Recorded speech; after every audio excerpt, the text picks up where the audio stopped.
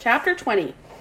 Luke feared he'd have to wait months between visits to Jen once the snow started, but the weather proved kind that winter. Most days were dry and clear. He didn't have leafy trees to hide behind, but he began to feel safe, anyway, crawling through his and Jen's backyards. By mid-January, he could make the entire journey without his heart beating abnormally at all. The odds against someone watching from one of the other Barron houses seemed too astronomical to worry about. His only concern was Dad.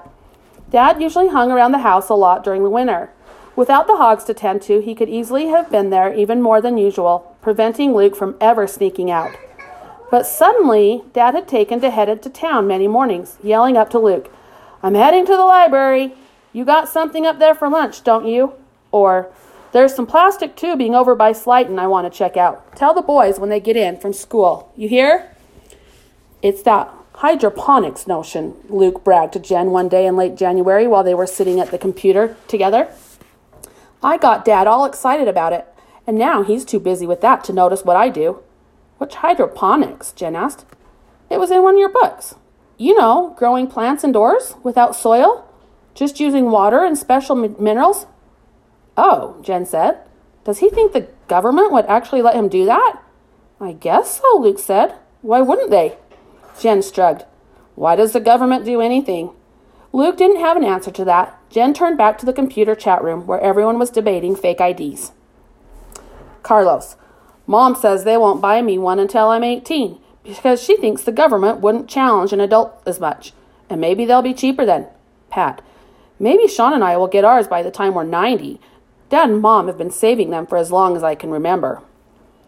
Yolanda, "My dad says he's waiting to find one that's foolproof. He says there are too many bad ones out there." Jen began typing furiously. "Who needs fake ID?" Carlos, "They'd probably get one for you that says John Smith, and you'd have to spend the rest of your life trying to pass for an Anglo. My parents have been begging me to get a fake ID for years, but I won't until I can have one that says Jen Talbot and is really mine." "Have you all forgotten the rally? We're all going to get real IDs that say who we really are. We aren't fakes. We shouldn't have to hide." She jabbed the enter button so hard the computer shook.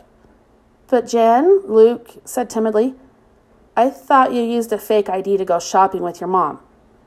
It said you were her niece."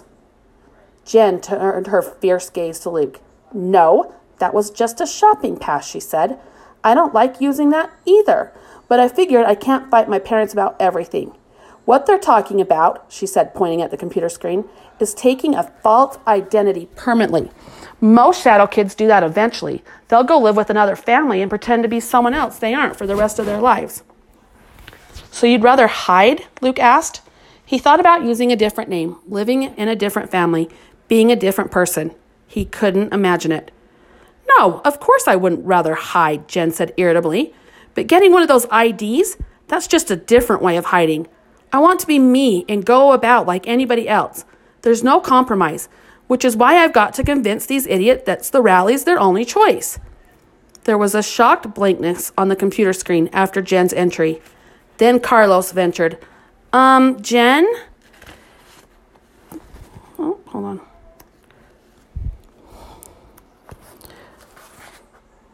"Got any of your parents' blood pressure medicine handy? Sounds like you need it." Jen stabbed the power button on the computer. The screen instantly went dark.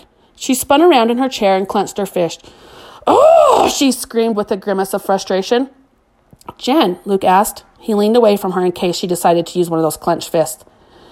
Jen turned to Luke in surprise, as though she'd forgotten he was there. "Don't you ever feel like saying, 'I can't take this anymore'?" she asked. She leaped up and began pacing the floor. "Don't you ever just want to walk out into the sunshine and say, 'Forget hiding, I don't care'? Am I the only one who feels this way?" "No," Luke whispered. She whirled around and pointed at the computer. "Then what's wrong with them? Why don't they understand? Why aren't they taking this seriously?" Luke bit his lip. "I think," he said, "people just have different ways of expressing what they feel. Those kids made jokes and complain. You run around screaming your head off and tackling people." He was proud of himself for figuring that out, considering he really only knew 5 people in the world. But for the first time, he wondered how the rest of his family would cope if any of them had to hide. Dad would get grumpy. Mother would try to make the best of it, but you'd be able to tell that she was really unhappy. Matthew would be quiet and would look sad all the time, the way he looked every time anyone mentioned the pigs they couldn't keep anymore. Mark would gripe so much that he'd make everyone miserable. For the first time, Luke felt a glimmer of pride that he hadn't dealt with hiding better than anyone else in his family would, he thought. Jen snorted at his explanation. Whatever, she said. She slid back into her chair by the computer. But the rally's in April. I've got 3 months to make sure everyone's ready. She switched on the computer and began typing furiously again. Luke slipped away a few hours later. He wasn't sure Jen noticed him leaving.